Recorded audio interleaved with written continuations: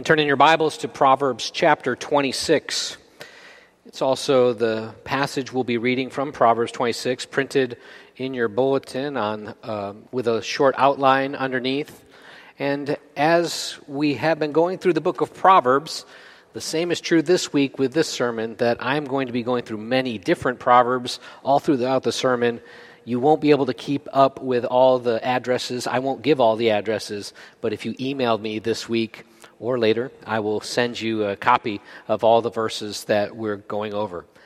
And so as we approach this section of Scripture, there's something fascinating about just the two first verses that are in this section, verse 4 and verse 5 of Proverbs 26. Two polar opposite views have been given on these two verses that start our passage today. Verse 4 says, "Answer not a fool according to his folly." And the very opposite is told to us in verse 5, "Answer a fool according to his folly." So here's the two opinions that are out there today. One, this is a blatant contradiction in the Bible and proof that it's full of errors and can't be trusted.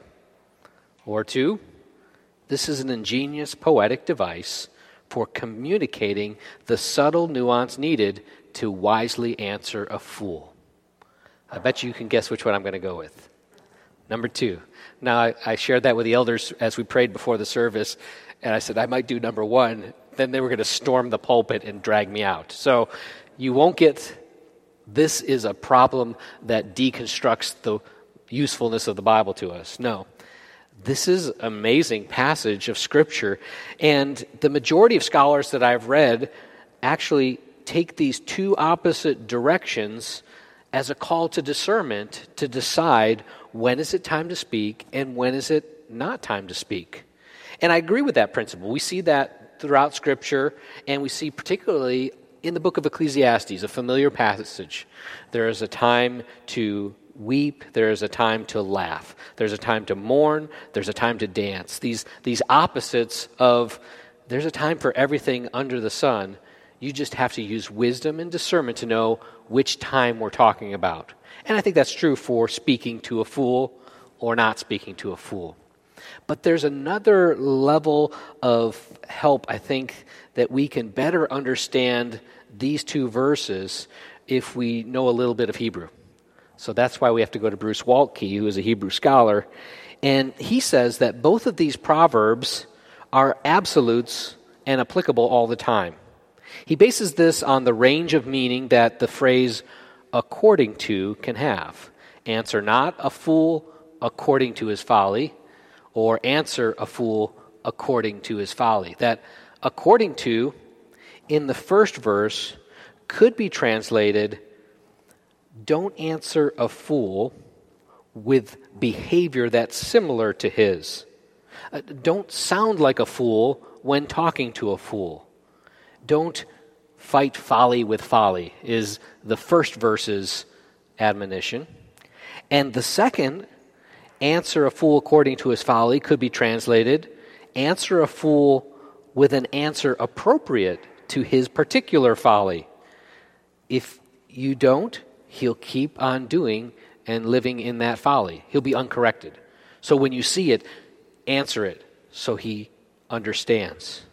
In other words, don't run your mouth back at a fool. Instead, rebuke him with wise words for his own good. Well, with this in mind, follow along as I read Proverbs 26, 4 through 12. This is the word of God. Answer not a fool according to his folly, lest you be like him yourself. Answer a fool according to his folly, lest he be wise in his own eyes. Whoever sends a message by the hand of a fool cuts off his own feet and drinks violence. Like a lame man's legs, which hang useless, is a proverb in the mouths of fools. Like one who binds the stone in the sling is one who gives honor to a fool. Like a thorn that goes up into the hand of a drunkard is a proverb in the mouth of fools. Like an archer who wounds everyone is one who hires a passing fool or a drunkard. Like a dog that returns to his vomit is a fool who repeats his folly. Do you see a man who is wise in his own eyes? There's more hope for a fool than for him. Let's pray. Heavenly Father, we thank you that your word is inspired by you, that it is breathed out by you, and it's profitable for instruction and reproof and correction and training in righteousness. We thank you, Lord, that your word is true and that you sanctify us by your truth.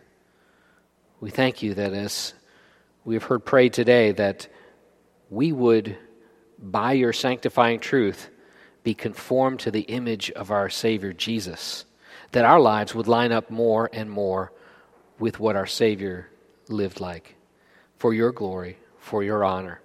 And so as we come to the book of Proverbs again today, Lord, I pray that we would have our eyes open to the truth of your word, and that we would understand rightly what you have communicated to us. And Lord, for the harder part, it seems to be able to apply and to live out these principles, we need your Holy Spirit. We need your power at work in us to live lives of wisdom, to answer fools in the way that you would call us to. We pray that you would do this for your glory, for your honor. In Jesus' name, amen. How to answer a fool. I've been looking over the last 3 weeks at the Proverbs and just pulling out all sorts of Proverbs that talk about how we answer a fool, how not to answer a fool, what to look for when the fool responds, and just have been kind of putting together this this sermon. I think it is very, very relevant to us today because, correct me if I'm wrong, you may have come across a fool or two this past week. Maybe it was on the news. Maybe it was on the internet. Maybe it was on social media. Maybe it was in your own home. Maybe it was at the workplace or at your school. We encounter foolishness all the time. So we have an opportunity before us. I especially like to use that word opportunity.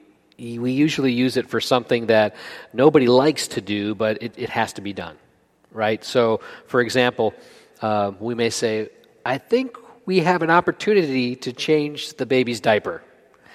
Nobody wants to do it. It's got to be done, and it has to be done soon.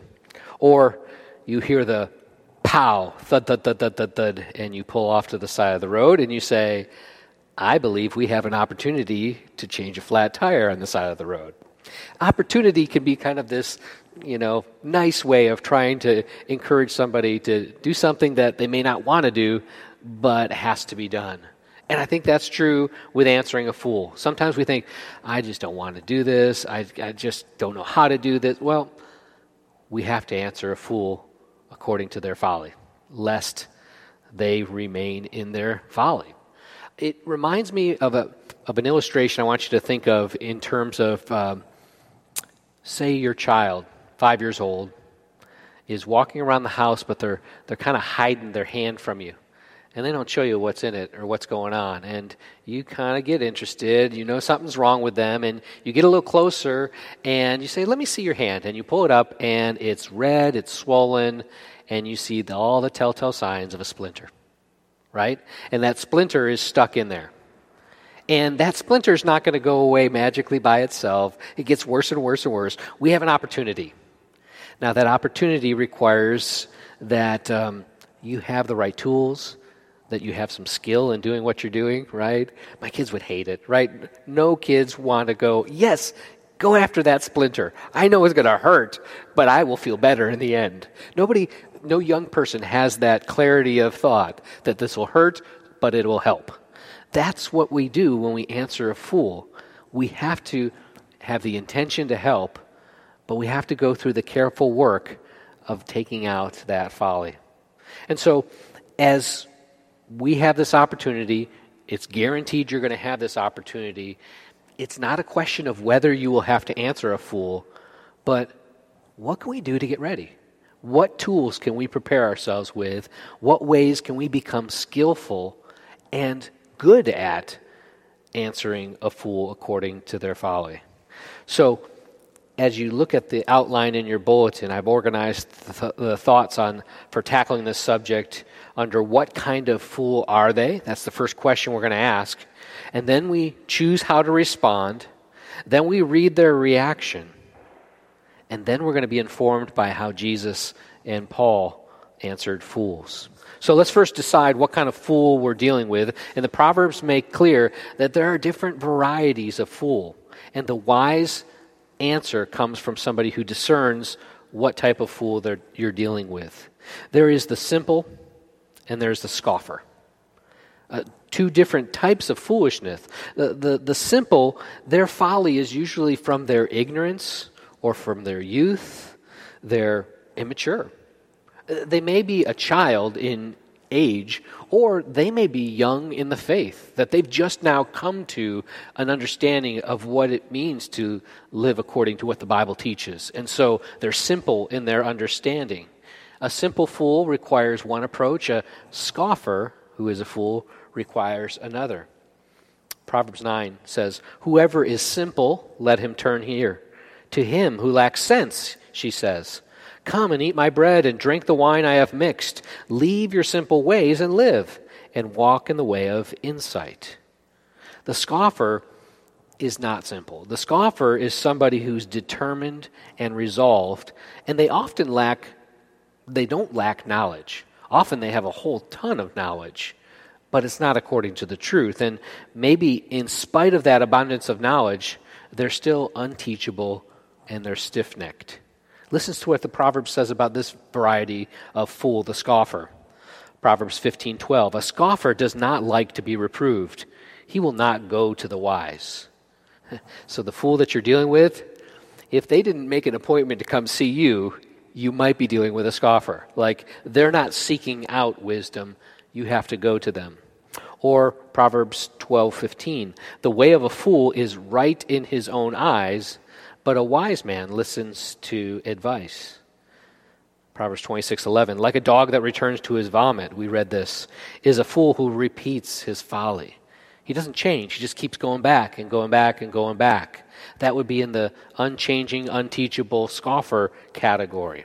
Or Proverbs 26:12, "Do you see a man who is wise in his own eyes? There's more hope for a fool than him." I'd like a foolish fool, not a fool who's wise in their own eyes. I got this. I can handle this. I don't need any help. Then in Proverbs 29:1, "He who is often reproved yet stiffens his neck will suddenly be broken beyond healing." That term stiff-necked is somebody who is just stubborn and they're set upon doing what is foolish. And they won't change their ways. And often what we see is those who are stiff-necked and don't listen to people, the proverb says, will suddenly be broken beyond healing. That's an extreme warning that I think is basically saying God's going to get involved here in a very direct way. And we should expect that the way of the transgressor will be hard, and we should expect that our job is to return good for evil. Our job is not to take vengeance. Vengeance belongs to God, and vengeance is involving that kind of breaking that God's responsible for. We're not. Okay, so when you're dealing with the fool, ask yourself, is this a simple person or a scoffer? Secondly, there is those fools who have isolated themselves and those fools who are connected to other people. Those isolated fools, in their selfish pride, they tell themselves, I don't need anybody else. They're the most expert and everyone else is stupid. So I don't have to learn from anybody else. Proverbs 18 says, "Whoever isolates himself seeks his own desire. He breaks out against all sound judgment." Rather, we should hope to deal with a fool that's connected. In humility, they see that they simply need others. We can't see ourselves clearly, and we can't see all the angles and perspectives on a given decision, on a given moral choice, on a course of action. We can't possibly see every angle and perspective, so we really need other people to help us out. And the fool who is connected to, seeking out, and wants that kind of correction. Proverbs 13:20 says, "Whoever walks with the wise will become wise, but the companion of fools will suffer harm." Or Proverbs 11:14, "Where there's no guidance, a people falls, but in the abundance of counselors there is safety." That's what we're looking for. Somebody who will listen, who's teachable, who's humble enough to say, "I don't know everything about this. I really need some outside help." And that's the humility that it takes to be teachable. So when you discern as best you can what kind of fool you're dealing with, the simple or the scoffer, the one who has connected himself to other believers or the one that's isolated himself from other believers, then you choose how to respond. And there are times when you should not answer that fool. Remember, we're talking across the spectrum of fools who you see on the interwebs, in social media, on Twitter in particular, who just kind of go off on everything, and you feel like, I need to answer that. I need to correct that. Well, maybe you don't. Maybe you just don't need to answer that. But there are times when that person that is foolish is very close to us. They're a child or a family member, somebody we love, somebody we work closely with, somebody we go to church with, and we need to interact with them and speak with them. So when we choose not to answer, it should be in line with wisdom, and the wisdom from God in Proverbs 9:7 says, "Whoever corrects a scoffer gets himself abuse, and he who reproves a wicked man incurs injury. Do not reprove a scoffer, or he will hate you. Reprove a wise man, and he will love you." Now, that's not an absolute forbidding. It's use wisdom and walk into that situation with your eyes open. You may get hurt in the process. This person's going to fight back. This person is going to attack back. So don't go in there all expecting everything to always turn out. Go in with the right understanding. And then in Proverbs 23:9, "Do not speak in the hearing of a fool, for he will despise the good sense of your words." So there are times not to speak. I like the quote I read from Winston Churchill. He put it this way: "You'll never reach your destination if you stop and throw rocks at every dog that barks." You get that? Don't feel like you have to, somebody else's dog, somebody else's comment, somebody you don't know from Adam has said something that's foolish. Okay. If it's not personally harming you or in your sphere of influence, you may not have to respond to that. But when you do choose to respond, when you do answer a fool, there's so much wisdom and guidance from Proverbs. We are to speak in humble, gracious, judicious, and persuasive ways. And let me show you that from Proverbs 16, first off. "The wise of heart is called discerning, and sweetness of speech increases persuasiveness." Now that's not manipulating, blowing smoke, or flattery. That's just being sweet and not harsh and abrasive. "Good sense is a fountain of life to him who has it, but the instruction of fools is folly." Don't try to be an instructor that instructs just like the fool sounds. You can't fight folly with folly, all right? And then "the heart of the wise makes his speech judicious and adds persuasiveness to his lips. Gracious words are like a honeycomb, sweetness to the soul, health to the body." And 15:28 says, "Ponder how to answer. The heart of the righteous ponders how to answer, but the mouth of the wicked pours out evil things." Stop. Wait a minute. Think about how you can be gracious, how you can be persuasive, how you can be judicious and humble in what you're about to say. We need to pray before we open our mouths. We need to pray before we get on that keyboard and ask, Lord, is this wise? Are these words going to affect and meet that fool where they're at?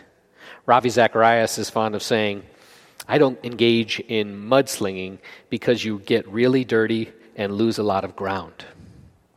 I think sometimes we think the way to answer a fool is to just come back at them as harsh as they come, or attack them personally with ad hominem attacks, and you're just trying to tear them down as a person. And it never works. You get dirty and you lose ground. But we ought to be honest.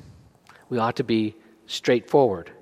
Remember, there's a splinter in there, and we got to go after it. You know, when you finally coax your child into the bathroom and start opening the drawer where the tools are found, you have the tweezers, you have the mini tweezers, you might have the penknife there because sometimes they get extra deep, and you actually have to cut a little bit before you can expose that splinter to pull it out. Right? But as you come, you want to come sweetly, you want to come tenderly, you want to come lovingly, and you put your arms around them to hold them tight so they don't run away. But in love, you got your arms around them. They know that about you. They know you're being persuasive, you're being kind, you're being gracious, but you got to get to it now. I gotta be straight with you. I got to be honest. And that's the tone that we need to take also with speaking to a fool. According to Proverbs 27:5-6, faithful are the wounds of a friend, profuse are the kisses of an enemy. Better is an open rebuke than a hidden one. Faithful are the wounds of a friend, profuse are the kisses of an enemy. We can't just coddle. We just can't just give all the sweetness. We have to at some point call sin, call in a rebuke, but it's all for the purpose of restoration. You remember in Galatians chapter 6 where Paul encourages believers who come across another believer who's caught in a transgression. You who are spiritual, seek to restore them in a spirit of humility, keeping watch over yourself, lest you too be tempted. That's the attitude, the demeanor, the manner that we ought to approach people who are trapped in their sin. We need to help them in their folly to come out. Think of how you would want to be approached in the way that you approach others. Didn't Jesus say, do unto others as you would have them do unto you? And so, what is the best way that somebody has approached you? What's the best manner and tone that they have approached you? I can remember a time years ago now that an elder made an appointment with me, and we met over here at First Watch over breakfast. And he had something he wanted to talk to me about. And it was a hard conversation. It was a difficult conversation. And I needed to hear what he had to say, but it kind of hit me hard. And he knew that it was difficult, but he was gracious about the way he spoke. He was careful and measured about what he said. He was persuasive in what he was getting across. He was honest and to the point, but not to the degree where he was trying to win a debate, trying to get me to see his point and force my hand. It was just in tone, in eye contact, in facial expressions. I mean, with sorrow in his voice. He's speaking to me the words of truth that I need to hear in my folly. I've thought about that experience as one that I want to emulate, that I want to use as an example of how to practice biblically answering a fool and approaching people who are caught. When you discern what kind of fool you're dealing with, you've tried as best you can to see if this is a simple person, a scoffer. Is this person simply immature and or are they somebody who's hardened and stiff-necked? Is this a person who has isolated themselves and they're not listening to anybody? Or is this somebody who's connected and they seem to be open to getting input? And then you bring the answer and you're looking to persuade and to come across, the next step is you have to read their reaction. Because that's going to give you a better, clearer answer to the first question, what kind of fool you're dealing with. And it'll also shape how you're going to continue the conversation, how you continue interacting. And there's so many proverbs that just flooded out as I was looking at in terms of reaction. There are the talkers and there are the listeners. Okay, so a fool takes no pleasure in understanding, but only in expressing his opinion. The wise of heart will receive commandments, but a babbling fool will come to ruin. Okay, so what we're getting at is the talker is usually trying to defend themselves. They're trying to maybe minimize the thing that you're talking about, or sometimes they're just trying to distract altogether. And Proverbs 18:13 says, if one gives an answer before he hears, it's his folly and shame. And Proverbs 10:23 says, doing wrong is like a joke to a fool, but wisdom is pleasure to a man of understanding. Proverbs 29:9, if a wise man has an argument with a fool, the fool only rages and laughs, and there is no quiet. A fool gives full vent to his spirit, but a wise man quietly holds it back. Is this person a talker, or they're actually a listener? A listener is somebody who takes in what you're saying. Maybe just in small bites, maybe just in part, but they want to be a learner. They're open to correction. And Proverbs 9:9 says, give instruction to a wise man, he'll be wiser still. Teach a righteous man, and he will increase in learning. The fear of the Lord is the beginning of wisdom, and the knowledge of the Holy One is insight. For by me your days will be multiplied, your years will be added to your life. And the listener also in Proverbs 15, the ear that listens to life-giving reproof will dwell among the wise. Whoever ignores instruction despises himself, but he who listens to reproof gains intelligence. So as you're looking for their response, their reaction, you need to read their reaction. It may not surprise you, or maybe it would, that in the years of counseling that I've done at Redeemer for people in our church and outside of our church, I've had people of all sorts of responses and reactions. I have some people that just are on the edge of their seat saying, thank you, Nathan, for that truth that you shared. I needed to hear that. Tell me more. And then I've had people slam objects and charge out the door. I've had people hang up the phone on me. People email me and say, never contact me again. The reaction of the person that you just spoke to should cause you to first take stock in your approach. Did I say something that was offensive to them? Did I do something that I shouldn't have done or said something that I shouldn't have said? And if you could take responsibility for that, do that. So hopefully you'll have another opportunity to talk to them. But there's a point where some people will draw the line and they'll say no more. I'm not open. And that grieves me. It makes me sad. But when the folly of a scoffer is on display by that reaction, you can pray. Give them space. Give them time. Give them to the Lord and say, Lord, you have to change their heart and prepare them to meet again. Let me close by examining a little bit of how Jesus answered fools. See, it's one thing for us to look at the truths and the principles and the proverbs of how to answer a fool, but it's so helpful to see the case studies of the Scriptures. I mean, there's some in the Old Testament I looked at, the way that Nabal, whose name is Fool, and Abigail approached her husband, the fool, and David interacted with him. There's wisdom there.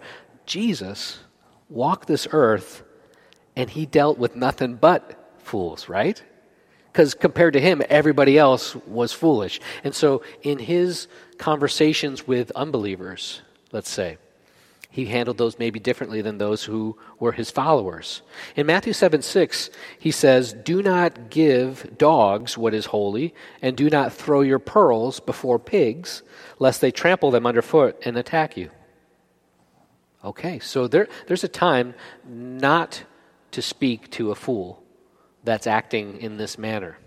John Calvin says it ought to be understood that dogs and swine are names given not to every kind of debauched man, or to those who are destitute of the fear of God and of true godliness, but only to those who by clear evidences have manifested a hardened contempt of God, so that their diseases appear incurable. But by dogs and swine, he means that there are those that are so thoroughly imbued with wicked contempt for God that they refuse to accept any remedy. Christ appears to distinguish between swine and dogs, attributing brutal stupidity to the swine and rage to the dogs. And certainly experience shows that there are two such classes of despisers of God. And they're all on the internet, okay? And so that's one of the places where you're going to see some of the dogs and the swine take those pearls of truth and tromp all over them. In Matthew 10:14, he says to his disciples, Jesus does, "If anyone will not receive you or listen to your words, shake off the dust from your feet when you leave that city or town." They're going out, sharing the truth of the gospel. The gospel message is then not received. And so Calvin again says, to shake off the dust from the feet was probably a custom then prevalent in Judea as a sign of execration. I had to look that up. Something yelled or declared. And it was intended to declare that the inhabitants of this place were so polluted that the very ground on which they trod was infected. They're not going to receive it. Move on. But Jesus also took the time to speak to foolish people. And in Luke chapter 12, we have one of the common tactics that Jesus uses in talking with fools as parables. It's in the pattern of what Nathan the prophet did with King David when he had sinned with Bathsheba, but he couldn't see it. He was so foolish. And Nathan said, well, there was a man who had a lamb that they treated as a pet. But then a rich man came and he took the poor man's lamb and he stole it from him to use for a dinner. And David saw that and said, the man who did that should surely die. And what did Nathan say? You're the man. Sometimes we need to depersonalize our conversation by using a story or a parable, and Jesus does that. In Luke 12, he says, someone in the crowd came to him, "Teacher, tell my brother to divide the inheritance with me." But he said to him, "Man, who made me a judge or arbiter over you?" He said to them, "Take care and be on your guard against covetousness, for one's life does not consist in the abundance of his possessions." Jesus read that fool, and he realized the matter that he thought was the problem, his brother's not giving him the inheritance, is not the heart of the problem. So Jesus gets below the surface to get at this covetous problem. And he said to him, "The land of a rich man produced plentifully, and he thought to himself, 'What shall I do? For I have nowhere to store my crops.' He said, 'I'll do this. I will tear down my barns and build larger ones, and there I'll store my grain and my goods. I'll say to my soul, soul, you have ample goods laid up for many years. Relax, eat, drink, and be merry.' But God said to him, 'Fool, this night your soul is required of you, and the things you have prepared, whose will they be? So it is for the one who lays up a treasure for himself and is not rich towards God.'" Jesus gets there with the message to the fool by telling a parable. Jesus' approach is very helpful for us. Paul gives us some understanding of how the gospel of Jesus Christ, the good news of salvation through Christ's death and resurrection, is foolish to those who don't believe. So what do you do with dealing with those fools? In 1 Corinthians 1, "For the word of God, the word of the cross is folly to those who are perishing, but to those of us who are being saved, it's the power of God." He asks later, "Where's the one who is wise? Where's the scribe? Where's the debater of this age? Has God not made foolish the wisdom of this world? For since in the wisdom of God the world did not know God through wisdom, it pleased God through the folly of what we preach to save those who believe. The Jews demand a sign, the Greeks seek wisdom, but we preach Christ crucified, a stumbling block to the Jews and folly to the Gentiles.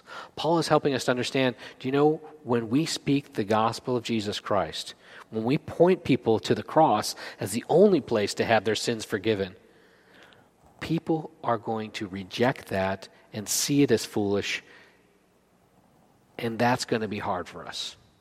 And we need to be careful that we don't see people responding to us as saying, that's foolish, and take it so personally. And on the other hand, we ought not to rule out that we had any folly in presenting the truth. Because sometimes we state the truth of the Bible and of Christianity in ways that are not becoming of a Christian. And we're foolish in the way that we speak this gospel. The foolishness of God is wiser than men. The weakness of God is stronger than men. In 1 Corinthians 2, the word of the natural person does not accept the things of the Spirit of God, for they are folly to him. He's not able to understand them because they're spiritually discerned. So, as you look at a certain fool who's living in sin, if they're not a Christian and they don't have the Spirit of God living in them, they're not going to get it. The natural man cannot understand these truths. They're not able to take them in. But the believer in Christ, who knows Christ and is filled with the Holy Spirit, can hear that truth and receive it. Titus 3, verse 3. Listen to these words. For we ourselves were once foolish, disobedient, led astray, slaves to various passions and pleasures, passing our days in malice and envy, hated by others, hating one another.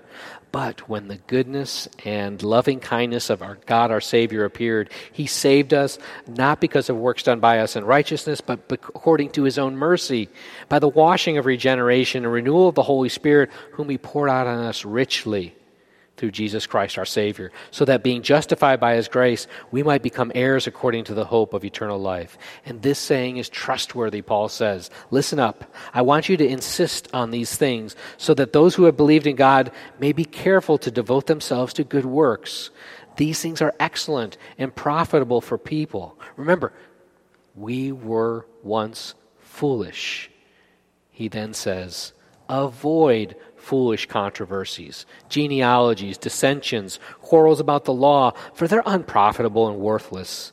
As for a person who stirs up division, after warning him once and then twice, have nothing to do with him. Knowing that such a person is warped and sinful, he's self-condemned. Sadly, there's a point where somebody who is so stiff-necked and so insistent on their division and sin that they are to have nothing more to do with them. But that's us. We were once foolish. And we need to be careful that we're not self-deceived.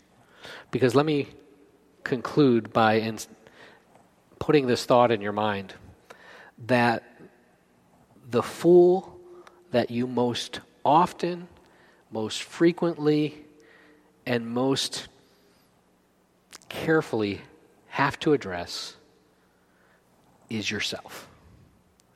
Because in our pride, we miss our folly. We miss our sinfulness. And the lies that we tell ourselves are so believable because we made them up and we're good at it. Paul Tripp said at one point that no one swindles, lies, or deceives you more than you do. We have ways of just foolishly deceiving ourselves. And so, brothers and sisters, we can't isolate ourselves. We got to connect. We got to hear from others, to be teachable. We ought not to be scoffers. We ought to be teachable, learners. And when we react to what we're told, let's be thankful. Let's be more wise in receiving that correction. And as we approach others with the same cross of Christ, which is folly to those who are perishing, but it is the power of God for salvation for us who believe, that's where the power of transformation is going to flow from. That's where a redeemed life is going to be transformed and changed. That's where the Holy Spirit of God indwells a person when they have come to confess Christ, to understand the gospel, and to embrace the truth there. The starting point for every fool is to see the foolishness of the cross as the power of God unto salvation. And then as we speak to other fools who don't know Christ, we need to be patient and careful. And those who do know Christ, again, be patient, be careful in the way that we speak to fools. God's word is rich. It has so much wisdom for us. But we need such discernment. Pray and ask God for wisdom and how you answer a fool. Let's pray. Father, again, we can see the truth of your word, and it's brilliant. It's amazing. It's wonderful and marvelous. Too marvelous for us, for words.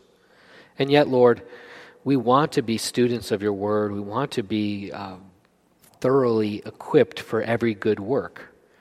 And so, Lord, I pray that you give us hearts of devotion to learn your truth. And Lord, give us strength to live it so that you can receive glory. It's in Jesus' name we pray. Amen.